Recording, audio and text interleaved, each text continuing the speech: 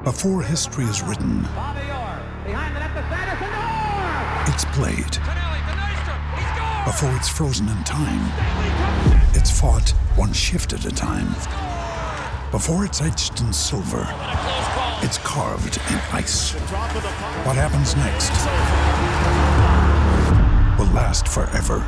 The Stanley Cup Final on ABC and ESPN Plus begins Saturday. With threats to our nation waiting around every corner, adaptability is more important than ever. When conditions change without notice, quick strategic thinking is crucial. And with obstacles consistently impending, determination is essential in overcoming them. It's this willingness, decisiveness, and resilience that sets Marines apart. With our fighting spirit, we don't just fight battles, we win them. Marines are the constant our nation counts on to fight the unknown. And through adaptable problem solving, we do just that. Learn more at Marines.com. A big return to the Wild lineup last night. We're going to get Judd's thoughts on that. Also, Jim Peterson and Lou Nanne on the show today. Now launching. Ignition sequence start. Mackey and Judd. We'll see you. Liftoff. We get things rolling with the opening bell. Want to ring the bell? I thought Zach was good for his first game, too. I mean, he did all the right things and played within himself so much. So it was, and he could have had a couple, too. You know, that was ideal, actually, to get out on the power play and handle the puck and feel the puck in a game. It couldn't have been a better start just to get in there and handle it on the half wall and make some plays. It felt good to start like that. Winnick out to the line for Olofsson. Foligno a tip, Collins scores!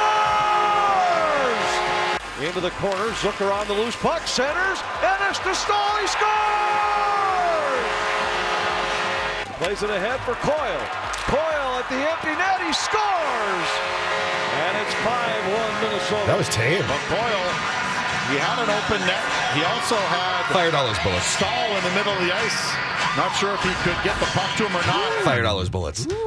Zach Parise making his return in the Wild, taking advantage of 5-1 victory last night. Yeah, so Parise comes back. It gets no goals, no points, 3 shots on goal. First game that this, I believe it was the Wild's 40th game of the season. Nino Niederreiter is supposed to come back from his injury on Thursday. At that point, you will have your entire team. At that point, so all these guys that got hurt early in the season, everybody at that point is going to be back. Granlund now has 4 goals in his past 4 games, including 3 on Friday against the Predators, and so he has played well of late. That's the good news. But now let me bring to light what needs to happen for this team to become consistently competitive. You still need more from several players. Jason Zucker, who went on a stretch where he basically scored a goal or 2 a game, has now 2 goals in his last 15 games. The one that astounds me is Mikko Koivu has 1 goal since the start of November. Well, hey, listen. He's got a month now to play with until his next goal. That is 30. I don't know what. He scored one like 2 weeks ago. I don't know what more do you want from him? That is a 30-game stretch, and the last goal that LaPanta called last night, an empty net goal. Charlie Coyle, that was his 3rd goal of the season in 24 games.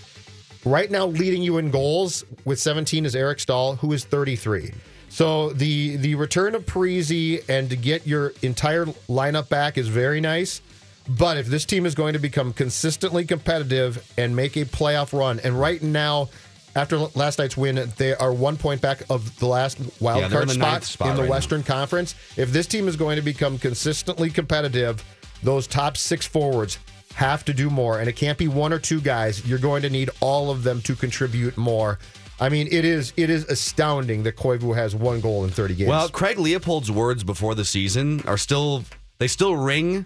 He hasn't couched them. He hasn't gone back on them. He said anything short of a Stanley Cup championship will be a disappointment. And one of the themes on our show, we've been doing this for almost 4 years together, the gap between expectations and reality is where angst and firings lie, right? Okay, what he's setting the expectations at championship or bust. Yes. The reality is going into the season with aging, injured Zach Parise, a young crop of players emerging into their prime, and none of them really emerging as superstars. Reality said, not really championship DNA here. Not championship material, yes. Right. I agree with you. I guess just to piggyback off what you're saying, there's 40 games, 42 games left. That was their 40th game last night. Yes. So they played about half the season here. Their next game will be the exact halfway point. I'm looking for a lot more star power with the top two lines, the top six forwards, as you mentioned, in the second half. Because if you're talking Stanley Cup DNA, and you look back the last decade, 4 teams have won the Stanley Cup championship the last decade. The Penguins, the Blackhawks, the Bruins, and the Kings. And they're not doing it with a bunch of anonymous second, third line caliber players with a middle of the road starting goalie. They're doing it with Sidney Crosby, Patrick Kane. They're doing it with Jonathan Quick, Chara, Patrice Bergeron with the Bruins a few years ago. Kopitar. Yes. For the Kings is a fantastic player. So I think it has to come from either a resurgent Zach Parise or a returning healthy Nino Niederreiter, or Mikhail Granlund getting the second half, getting it back to where he was for the majority of last year. And even then, I don't know if they have Stanley Cup championship DNA. They don't. They flat out don't. Now Granlund scored the hat trick against Nashville on Friday, and they played a home and home against the Preds on Friday and Saturday. And I believe in those 2 games he had 14 combined shots. We need to see that consistently. This cannot be. Granlund can't pop up and have 2 good games, and we all get excited and say because how long have we been saying, this is the Granlund that we saw in the Olympics, and then we go through a month stretch where he sort of disappears. The most important thing to me, as much as I pick on Koivu, the most important thing to me is this. Coyle, Zucker, Granlund, those guys still need to do way more. I mean, Jason Zucker goes through that great stretch where he scores 2 goals a game and he's on fire and he scores in something like, 5 consecutive games? And we all say, that's it. Yeah. And now it's gone again. That entire group that we talked about, 4 years ago now in the playoffs and got all excited about, continues to underachieve way too much. And if that's the case, you might not be a playoff team. Yeah, they're just very ordinary at best in almost every measurable way, right? And even just look at their roster.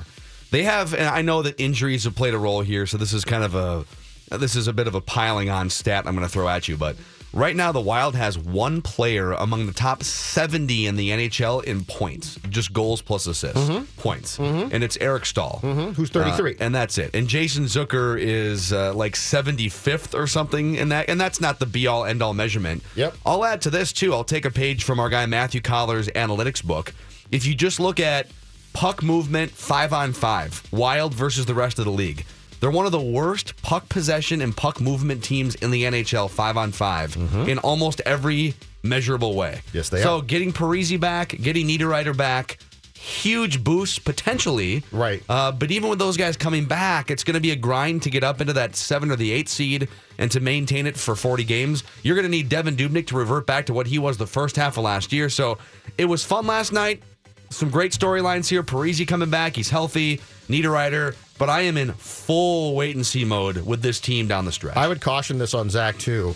At his age, to be coming off a back problem, if you are assuming, he's fine now and it's going to be great, you very well might be wrong. I mean, you've got to you've got to give this time, and 2, at his age, if you look at the potential production here and the way he plays, if you just say, he looked good against the Panthers last night, he's going to be fine, that is a leap of faith. It's going to take me quite a bit of time seeing him play consistently with that style to say he is healthy. Ding, ding. Randy Moss is in for a touchdown. Al Harris playing off, bit up on the route, and Randy Moss, without even really being able to run, as he shoots the moon to the fans here in Green Bay. That is a disgusting act by Randy Moss, and it's unfortunate that we had that on our air live. That is disgusting by Randy Moss. I forgot about that. That's why Minnesota sports fans hate Joe Buck. They turned on Joe Buck that day. From over a decade ago. Yep. So Randy Moss and Steve Hutchinson, your former Vikings who are now Hall of Fame finalists, it would be an absolute football crime if Randy Moss wasn't a first ballot Hall of Famer. And this is kind of a smoky room process where Chris Carter was made to wait for a half decade, even though he should have been a first ballot Hall of Famer. But if Randy Moss, and there's a bunch of names, Ray Lewis is a finalist this year. John Lynch has not gotten into the Hall of Fame yet. He's still in the mix. Tony Baselli. So there's a lot of guys deserving. Not all of them are going to get in, but Randy Moss is one of the 2 or 3 most influential wide receivers in the history of the NFL. Yes. I think you could pick one from, like, Jerry Rice was maybe the first wide receiver to be considered perhaps the best player in the NFL. And you could pick a receiver before Jerry Rice, maybe in the early forward passing days. And then Randy Moss, absolutely. We were talking about this before the show. Influential, change the game, put it up, go down the field, take the top off a defense. Randy so to Moss speak. should walk in. Yes, there should be, if he does not go in on his first opportunity, it's absolutely ridiculous. Randy Moss. All you need to know about Moss is the fact that in the 1999 draft, the Green Bay Packers took, I believe, with their first 3 picks, 3 defensive backs who were 6 feet or taller, because of the fact that Moss torched them in the October game in 98 in Lambeau. Randy Moss he started to swing the game in a different direction. And if Randy Moss does not go in because of biases against how he acted towards people, I didn't like Moss. You know what? It doesn't matter. Randy Moss was an influential player who changed the game in some ways and deserves to go in his first time. And if he doesn't, the process should be questioned. I think, this kind of ties into our Baseball Hall of Fame discussions too. I think the character clause stuff, now the NFL doesn't have that. In fact, baseball has some language about character, and that's why Pete Rose isn't going to get on the ballot. And that's why steroid users, character clause. That's such a nebulous thing to tag onto the voting process. But then again, like Darren Sharper intercepted 50 career passes as a safety, and so if he hadn't been thrown in the clinker for 40 years, it's possible that he would. So I do think it's considered to some degree, but like it wasn't like, Randy Moss wasn't. Ray Lewis may have murdered somebody, and he's going to get in first ballot, He's right? going to walk in as well. Randy Moss maybe bumped into a traffic cop downtown Minneapolis one time, and quit on a couple teams with the Raiders, and I don't care. The numbers are there. The influential nature of his play is there. The personality is there. He should be a first ballot Hall And with no character clause, I think you can look at certain guys like T.O. and you can debate that. But when you're talking about a probably pretty small group of players who changed the way the game was played, those guys get in. And those guys should not have to wait. And this whole thing about the committee struggles with, receivers statistics have gone up because the rules were changed, and should we put Carter in? That's fine. But if you saw Moss play, if you saw him play his first few years here, and you didn't say that is an immediate Hall of Famer, you pretty much don't get it. Right, and to that point, I do think for quarterbacks and for wide receivers, the last 20 years, the Peyton Manning era, so to speak, you do have to account for inflation of numbers. There's just more passes being thrown. There's more yardage, more touchdowns being thrown around. But if you're still at the top of that heap, you're in. Yeah, your numbers are inflated compared to what Fred Biletnikoff's would have been in the 70s. Right. But you're still at the top of the heap. You're not, So now if you are, let me pull up a list here of wide receiver career. Let's go career wide receiving yards in the NFL. Like Larry Fitzgerald, Terrell Owens, who also should get in, whether it's this year or next year. Randy Moss. Those are the number 2, 3, and 4 all-time yardage guys. Behind Jerry Rice, who's number 1 by 7,000 yards. No one's going to catch him. Ridiculous. Did they take advantage of inflation? Yes. But they're at the top of the heap. If you go down further and you see like Anquan Bolden at 14, just behind Chris Carter, I would say, okay, Anquan Bolden, probably not a Hall of Famer, even though he's top 15 all-time in yardage, took advantage of inflation. So there's a line there. And Terrell Owens, Larry Fitzgerald eventually, and Randy Moss. Isaac Bruce is up. He's 5th on that list. Those guys all eventually should be Hall of Famers. Here's my case for Moss, though, in particular. Moss was a guy who came into the league when passing was certainly popular. And I believe that the league watched his success and said, we want more of that. And so if you look at how he influenced this league, and if you look at his big games, and I believe that they morphed rules because of him, because he was such an exciting player to watch and dynamic. So he's got so many things going for him as far as probably rule tweaks that were made, to up that. So Moss changed the game enough that I think he should easily get in. So we will dive more into Viking stuff here. In fact, later on, let's get to this next. This season is definitely the most Super Bowl ready season for the Vikings since 2009, maybe even since 1998 or the 70s. How emotionally invested are you in these Vikings? We can put a poll up. I'd love to get the thoughts from people on Twitter, listeners. If you want to call in, 651-646-8255. How all in are you emotionally on this particular Vikings team? Or have past Vikings or other Minnesota sports teams maybe cooled your buzz? The Vikings alone could have done it at some point. Right. So we can dive into that. There's a bunch of NFL coaching openings, and now there's a report that both Vikings coordinators are going to be interviewing with one specific team later on this week. Lou Nanne at the top of the hour, Jim Peterson on Wolves at 11:30. This is the TCL broadcast studio at 1500 ESPN, where TCL is America's fastest growing TV brand. There's a reason for that. TCL is among the short list of brands aligning itself with Hollywood to bring theater-style entertainment and experiences to your home. On top of that, TCL puts all of your entertainment favorites in one place, so no more external devices. The built-in Roku makes it so that you can access, just on the next page, so to speak, from your cable menu or your satellite menu, 4,000 plus streaming channels and 450,000 plus movies and TV show episodes. It's instant access to thousands and thousands of entertainment gateways, and you can find TCL TVs inside any local major retailer here in the Twin Cities, or visit TCLUSA.com. Mackie and Judd live in the TCL broadcast studio. Mackie and Judd now continue. Put on your big boy pants and let's go. Mackie and Judd on 1500 ESPN. Randy Moss is in for a touchdown. Oh, Al Harris playing off, bit up on the route, and Randy Moss, without even really being able to run, as he shoots the moon to the fans here in Green Bay. That is a disgusting act by Randy Moss, and it's unfortunate that we had that on our air live. That is disgusting by Randy Moss. Why did he come out so hot with that? I have no idea. He didn't actually pull his football pants down. So the Vikings, that was in a wild card round game against the Packers that year, so 2004, right? If you recall, Red McCombs went to Fox and said, we don't want Joe Buck to work our next playoff game. They played Philadelphia the next week. No, they said, bleep you, Red. But they actually, Red attempted to go to Fox and say, we do not want Joe Buck to work the next playoff game. It became a big story that next week, because people were so upset here at Joe Buck. Did Moss get flagged for that?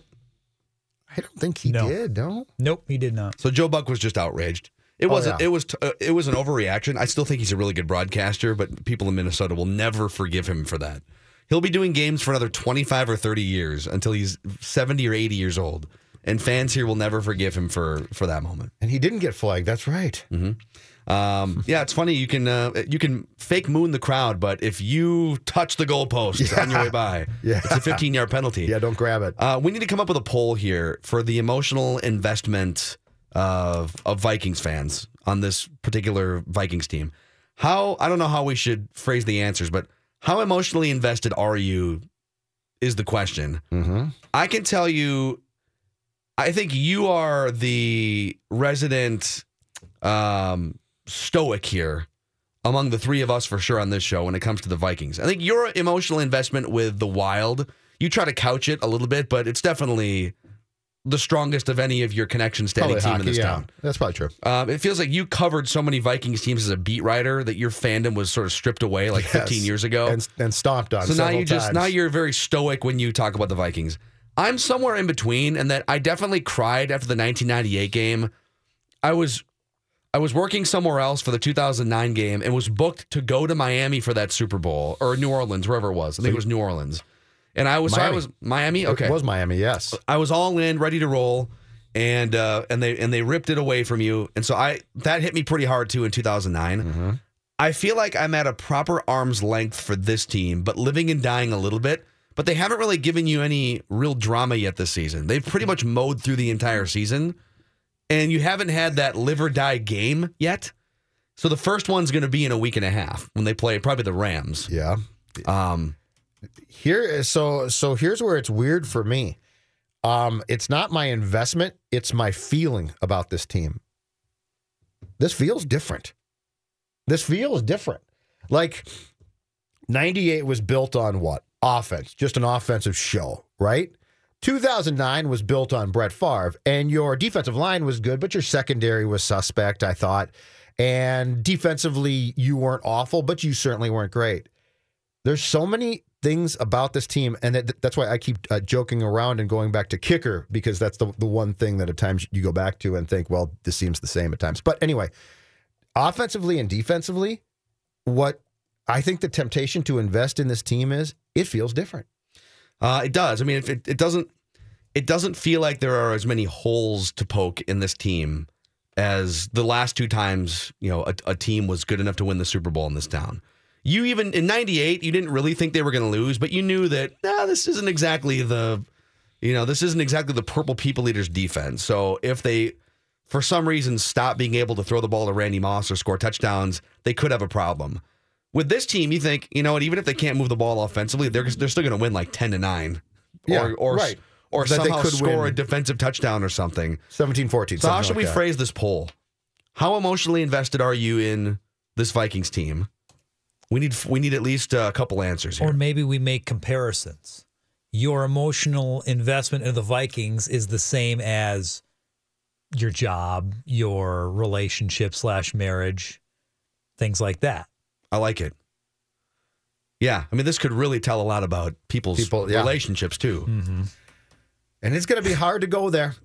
It's going to be hard. I mean, I don't blame if people are still like, well, they seem to be really good, and I really like this team, but I can't blame them.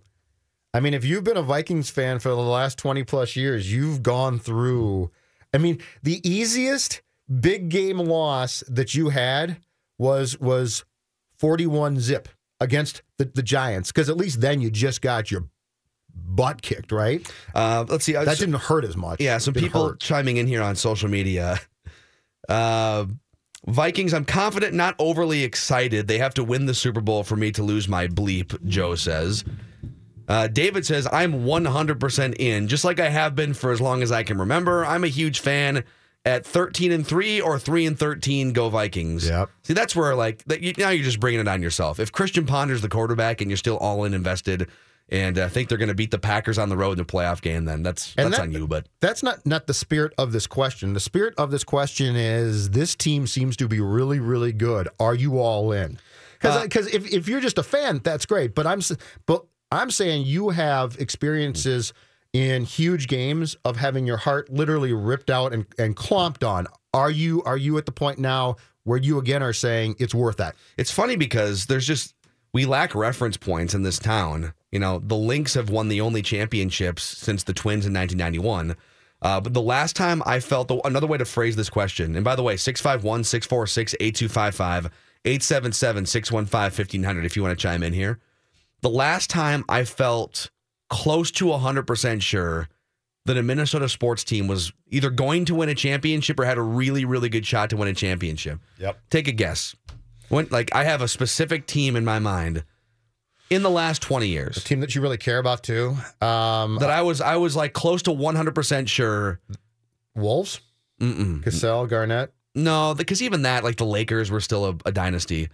The 2006 Twins. Oh, who got bounced quick, when right? Francisco, but not in the playoffs. I was still pretty sure when they went to the playoffs because you felt like, all right, yeah, Liriano's out, but Johan, this offense, Morneau, how hot they got after like the middle of June. But especially in August when they had the two best starting pitchers in the entire major leagues. Yep. And they had the Gold Glove center fielder and the batting champion, Joe Mauer, and the MVP, Justin Morneau. Mm-hmm. And all the Michael Kadire breakout season, and Joe Nathan, second best closer in the game. And that's the last. So it's been over 10 years. Even the 2009 Vikings, you thought, going on the road, Drew Brees, Saints, that's a really tough game to win. Kind of a coin flip feeling to that game. Yep. Before that, I think I have to go back to like 1998 Vikings. The last time I felt almost 100% sure a Minnesota sports team was going to win a championship. I don't have that exact same feeling right now. Yep. But I feel much better about this team than I have about any other Vikings team since 1998. Sam says, I have tweets, I have full faith. And then he pauses. And then he says that they will break our hearts. See, I don't know. This team is good enough defensively that the Keenum aspect does scare me, because you're going to put him in these enormous games and on a different stage, and he could melt down. I get all that, but there is just something about this that feels different. And in 2009 too, in being around that team so consistently with Childress, there was a little bit of disorganization around that team that obviously came to light in the Saints game. But there was some disorganization around that team, and there was a stumble there late in the season where you did say to yourself, "I'm not so sure here." I would say, to your question, I would say the '98 Vikings is the last time that I had full faith that in a short run playoff that this team was at least going to go through to the championship game. This is far different than, say, Boston sports fans or like Golden State Warriors fans right now, where every season you watch with 100% certainty that your team is going to win a championship, and you're shocked and outraged when they don't. Yes, right. It's flipped around inside out. Watching the Vikings, you're a huge fan, and you've been a fan your whole life. But there's something very torturous about watching them play playoff games. There just is. 651-646-8255, 877-615-1500. Dan, you're on the show. What's going on? Oh, just on my way to work. But just I'm old enough to remember all the Vikings losses in the Super Bowl and the Twins in '65, the World Series. And I remember when the Twins finally beat the Cardinals in '87. It wasn't so much that the Twins won. It was that any Minnesota team won a championship. I think I remember that feeling more than anything else. So anyway, that's my comment. I hope the Vikings can do it, but there's always this sense of waiting for a shoe to drop as much because it's a Minnesota team as anything. Thanks. Yeah, it's the Wile E. Coyote factor. Yes. It really is. Yes. We are Wile E. Coyote. And I would guess that there were people after 98 and 2009 who vowed never to go there again. It doesn't mean that they wouldn't watch the team play, and I don't think it means that they don't like the team, but there have to be some people after those two, just because they were so tough to take, where they said, I'm never going to invest like that again. Yeah. Isn't it weird? I mean, really being a sports fan, there's only two types of joy, two types of true end of the season joy. Unexpected success, where you're fine with the outcome. Oh my God, didn't see that Twins playoff run coming. If they get beat by the Yankees, it's kind of a buzzkill, but whatever. We just got 6 months of free entertainment that we didn't expect. Mm-hmm. And then there's a huge gap up to championship level joy. Mm-hmm. And we really don't get that ever here. So if it goes beyond unexpected success, is there a middle ground between that and championship joy that you can settle into as a fan? And that's the amazing paradox about being a sports fan. It's like turning on an oven or turning on a stovetop and touching it 100 times, knowing that 99 times your hand's going to get burned. But the one time that your hand doesn't get burned, it's bleeping awesome. Unless you're a Boston sports fan, when the stove is never hot. You can just touch it every time and you're... Do you think with the Vikings it's different, though? Do you think in some ways, because like now, when this year started, I said 9 wins. But now this team looks so good and looks so good defensively. Like baseball, if you pop up, that's okay. That's great. And if you have a football team that you expect to win, let's say 5 or 6 games and wins 10 games, that's fun. But I think the Vikings, this team in particular right now, is at the stage where they look so good that the expectation might have been like, they might be okay, to now, oh no, they're really, really good. Beating up on bad opponents at the end of the year and the defense locking down the players that they should. So Andy Dalton and Brett Hundley and Mitch Trubisky, it makes you feel more confident going into the playoffs. It might be a little bit of fool's gold. We can talk more about that when we come back here too. How emotionally invested are you? 651-646-8255. 877-615-1500. It's Mackey and Judd. Phil Mackey, Judd Zulgad. What's wrong with it? I love the fact that people can't stand it. Yeah. Or that a lot of people can't stand it. It's great. Mackey and Judd. If you'd voted for Donald Trump, you can't stand it. Yes. Right. Yes, you're convinced this is the worst thing ever to happen in sport. Right. On 1500 ESPN. Mackey and Judd. We have a poll posted here on our Twitter account, twitter.com/1500ESPN. What does your emotional investment in this Vikings team compare closest to in your life? Dave just posted this. Your family. Now, some of this might depend on how emotionally invested you are in your family. Absolutely, yes. That answer might vary from person to person. Your job, your next meal, your underwear. No, depending on what kind of underwear you might wear, really maybe like your you're underwear. very emotionally invested. You Yeah. really like the banana hammock. It might be expensive. Very comfortable for you. I would say it's not my family. I've learned my lesson following the Vikings for 3 decades now. Job, next meal. For me, I would say this is mostly just because I think the joy has been beaten out of me for so many years. I'm going to say my underwear. Oh, you're that far I'm gonna down? say my Oh, underwear. wow. Yeah. I went next meal. Okay. Oh. I could see next So meal. you're more emotionally invested than I am. I could see next meal. Yeah, I'm telling you, I've got this weird feeling. But over half of people are saying their family, that they're all in like they would be on their family. That's remarkable. Either that or they've had way too much family over the holidays. Right, exactly. And they're It's just sick of probably them. more along that path. Yeah. Avoid at all costs. Do you ever wish, Judd, that you were more emotionally connected to sports teams? No, not at all. Because I was as a kid. The 2 teams that I learned my lesson on were the 84 North Stars and the 84 Cubs. And I was so invested. When the 84 Cubs took a 2-0 lead in the best 3 of 5 division series against the Padres, they're up 2-0. And it's like I'd watch that team on cable all summer. And they were going to go to the World Series. And it was going to be this great story. And then they went to San Diego and dropped 3 straight. And I believe that's the last time I cried. And I was 14. Like I was old to be crying about that. And then I remember when the 84 North Stars, I think they played St. Louis in the second round. I think that team went on to play the Oilers in the conference finals. And they won their second round series. And I was going berserk. And I thought to myself, what the hell are you doing? Like, what are you doing? Like, why are you this excited? Like, why are you so wrapped up in a team that you like, and that's fine, but you have no control whatsoever, and you're that wrapped up? Yeah, it didn't make common sense to me. Like I love sports, and I love being around sports and going to sports still, but the investment that I had chosen to make, to me, I'm like, this lacks all common sense. It is kind of weird if you take a step back and try and form some perspective around sports fandom, and really look at the things that you are sort of emotionally invested in. Like all the things on this poll, for instance, that you get more angry if your sports team loses a big game than if other important things happen in your life. Honest to God, I've had close relatives die, and I haven't cried at their funerals. Yeah. But I cried after the 1998 NFC Championship game. Like, my grandma died when I was 15 or 16 years old, And you my didn't Nana. cry.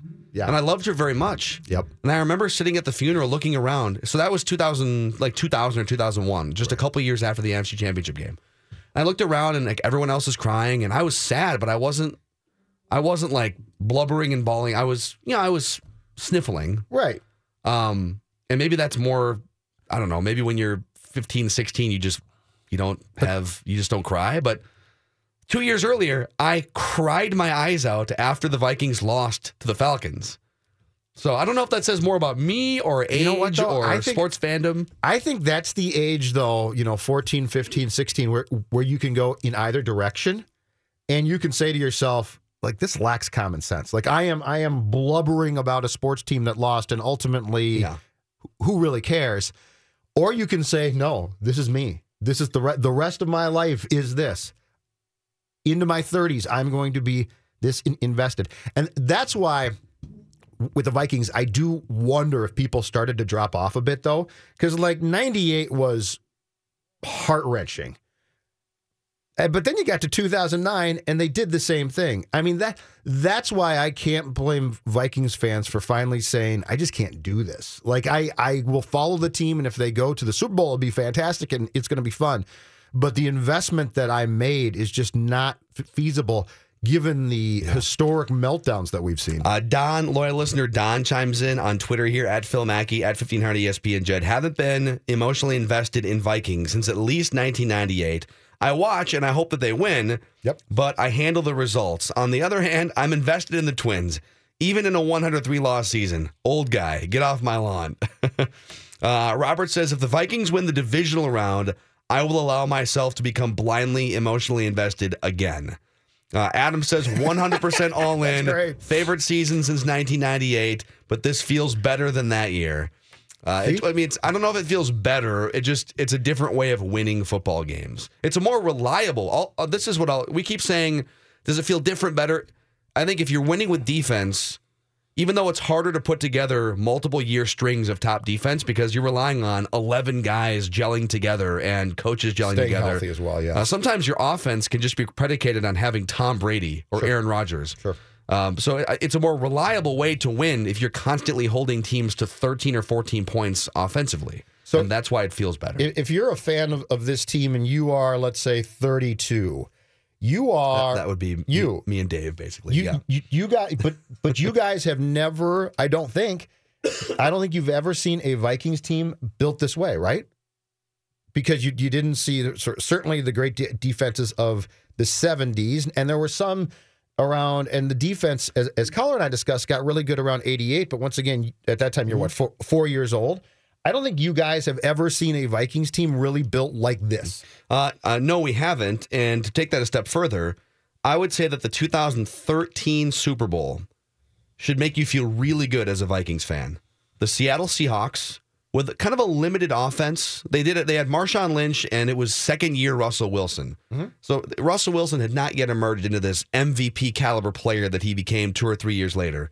It's kind of like when Ben Roethlisberger was a rookie quarterback. They went 15-1, and they went to the Super Bowl in 2005. They won it. I think they won it in 2005 against the Seahawks. They did.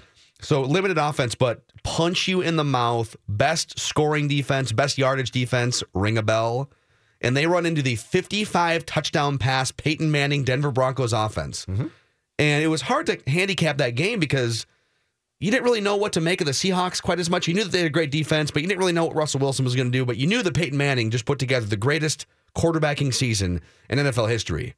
And that game wasn't close. The Seahawks absolutely destroyed the legendary 40-year-old Peyton Manning Broncos. We could see a matchup between a legendary Tom Brady quarterbacked Patriots team and a very similarly constructed defense in a month from now. Now, where Vikings fans, rightfully so, I think would counter that and say they're concerned is this. Injuries, for instance, or Keenum melting down. No, well, Vikings fans are always going to have some reason to be nervous because there is no other way to. But if you can take this defense healthy into the playoffs and keep it that way, you do have a product that as a Viking fan, unless you're 50 plus, you've never seen before. Dylan says, I'm all in, but still worried about the NFC Championship game. On Twitter, he says this, but no matter what, I'll still be crying once the season is over, no matter the ending. What would happen if this team did win the whole thing? What would happen in this town? A lot of arrests and car fires.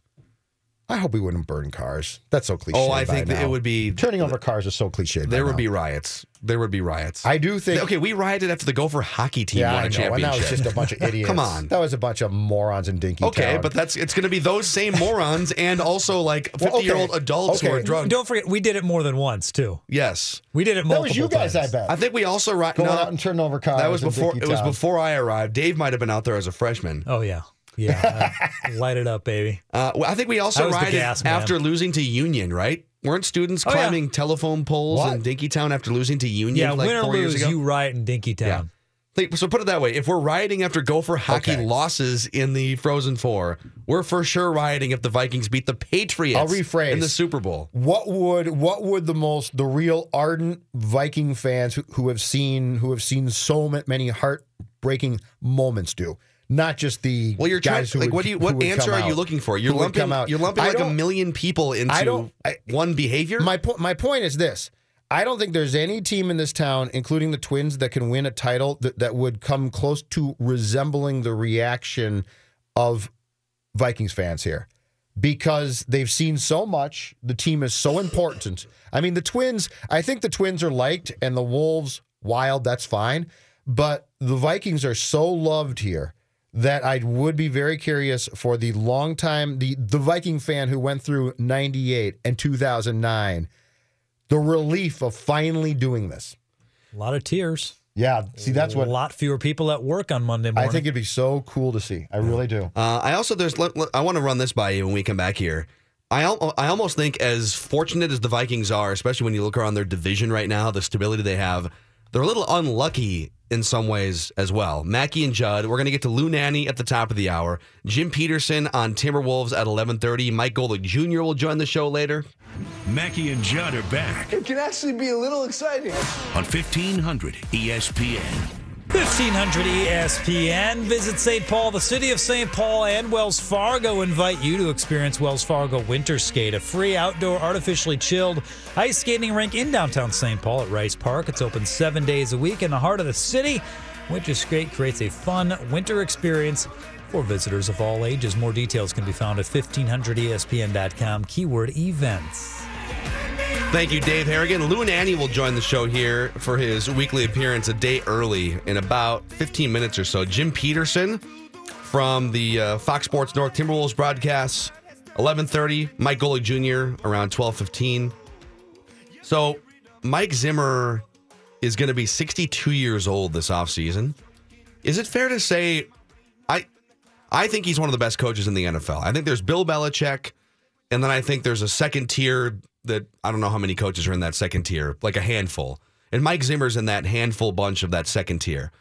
If you have an elevator pitch, 2 sentences where you can tell people exactly what you're great at, I think you belong in that second tier, or maybe in that top tier at some point if Belichick retires. And Mike Zimmer's elevator pitch is really easy. It's I coach defense better than any coach in the NFL. And the numbers back it up. Going back to Cincinnati, defensive coordinator, they had top 10 yardage and points defenses in 7 of the last 9 years, including his time with the Vikings. And you almost have to throw out the first year with the Vikings, in which they were top half of the league, but not top 10, taking over the worst defense in the NFL. So he's consistently ranked in the top 5 or top 10, yardage and points, once in a while popping up to top 3. This year, number 1 in both categories. But he's not young.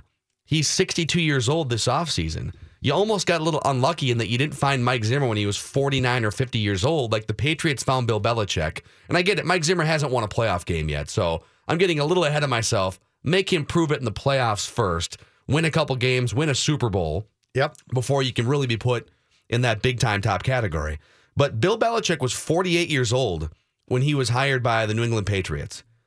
Sean McVay is 31 years old, hired now by the Los Angeles Rams. Hired at 30. So if this is indeed what we think it is, which is next to Bud Grant, the best coach of, this is the best coach of my generation from Vikings football. Yep. And instead of it being maybe a 10 or 15 year thing, he's had health issues. Maybe he coaches into his 70s, but I do think he could coach the Vikings as long as he wants to coach the Vikings based on what we've seen so far. And it's kind of unfortunate that he's already getting into his mid-60s starting this offseason. I think the difference, too, though, is this. In this sport, particularly, it is year by year. You don't know what's going to go wrong next year. I mean, in 2016, you started 5-0. Things looked fantastic, and guys got hurt, and things came undone. So I see your point, but the thing about this is, and this is the most important thing, if you're a Vikings fan, to keep in mind, enjoy this ride. Don't assume success from it. Don't just assume that, now you're going to be good for 5 years. Zimmer's way of coaching defense is very effective. But in no sport, in my opinion, can as many things go wrong as football. All it takes is 2 guys get hurt next year. I mean, Keenum popped up from nowhere. So I think the most important thing is as the playoffs start, enjoy the now. Because assuming success into the future is a very dangerous proposition with a football team. It depends on what you mean by assuming success. Assuming championship caliber success, I agree with you. This is championship caliber success. Now, they might blow it and they might lose to the Rams or something in 10 days from now. But I think we can pretty safely assume a general level of success when their worst season under Mike Zimmer was 7-9. And they've been good, with no quarterback. Yeah. Matt Castle started the year as quarterback, right, in 2014? Yep. And he took over a 3-win dumpster fire from Leslie Frazier in the worst defense in the league. And he's done a very good job. So his worst seasons are 500. But the Patriots, with train wreck all around him. The Patriots are so far off the charts when it comes to the norm, and they're good year after year, and they get off to bad starts, and they always come back.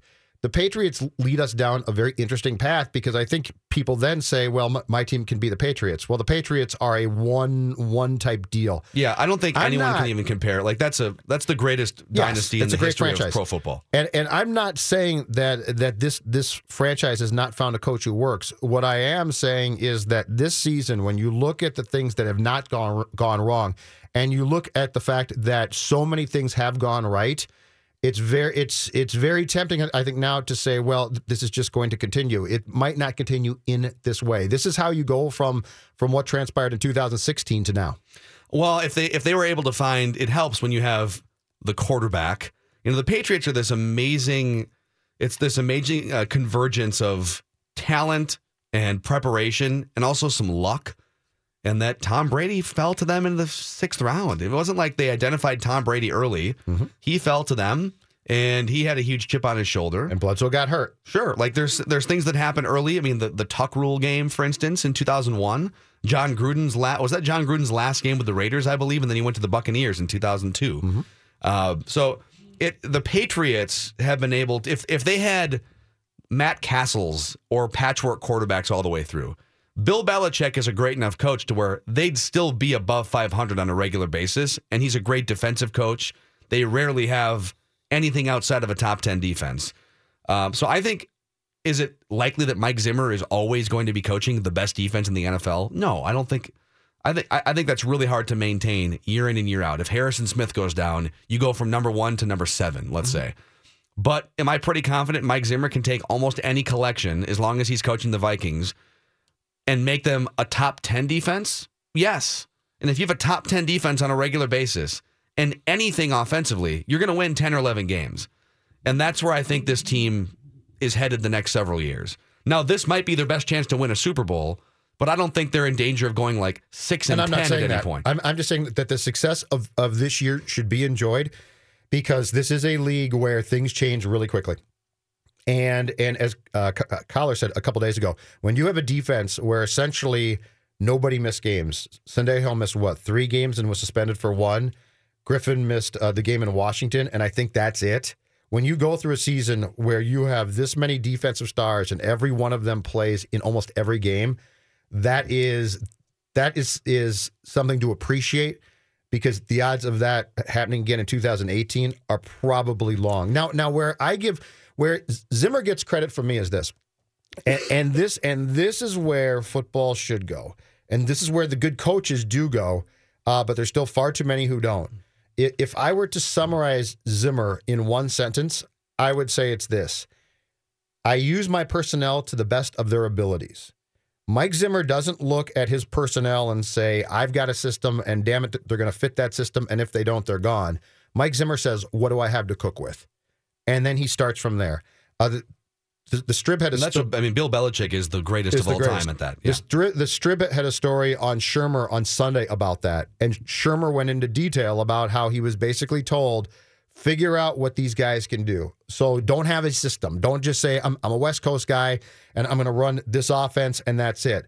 Figure out how you can best utilize the personnel that you have, which makes common sense.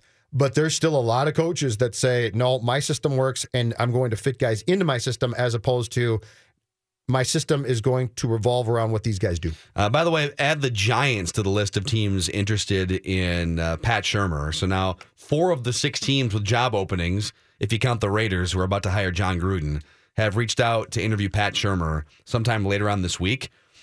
Someone chimes in here, Troy on Twitter. Why is nobody discussing offering Pat Shurmur a co-head coach title like Norv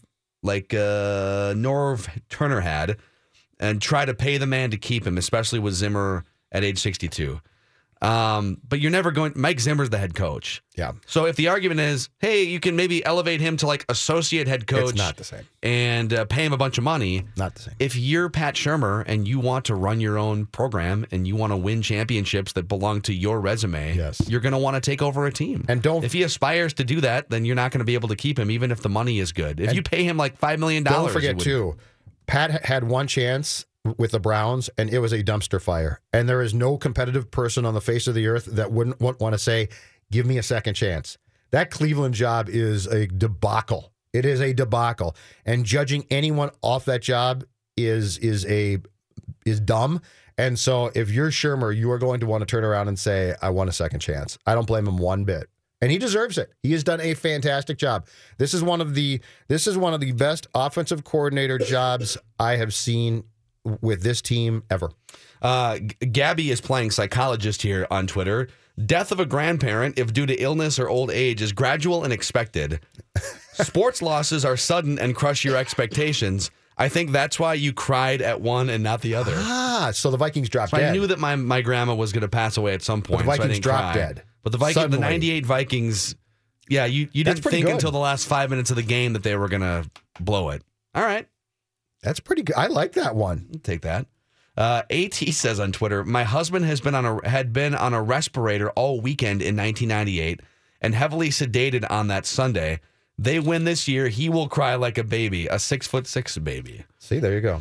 There would be a lot of grown men absolutely crying. Yes. Let's get to, is Lou Nanne a Vikings fan? I'm sure he is. We can ask him about this. Yes. Emotional attachment. Now, we know that as far as hockey teams, nobody was as emotionally attached as him. He couldn't watch the game sometimes when he was GM. The Lou Nanne joins us next. Jim Peterson to talk Wolves in about an hour and a half from now. Plus, we'll get to our Vikings prop bets around 11 o'clock. It's Mackey and Judd.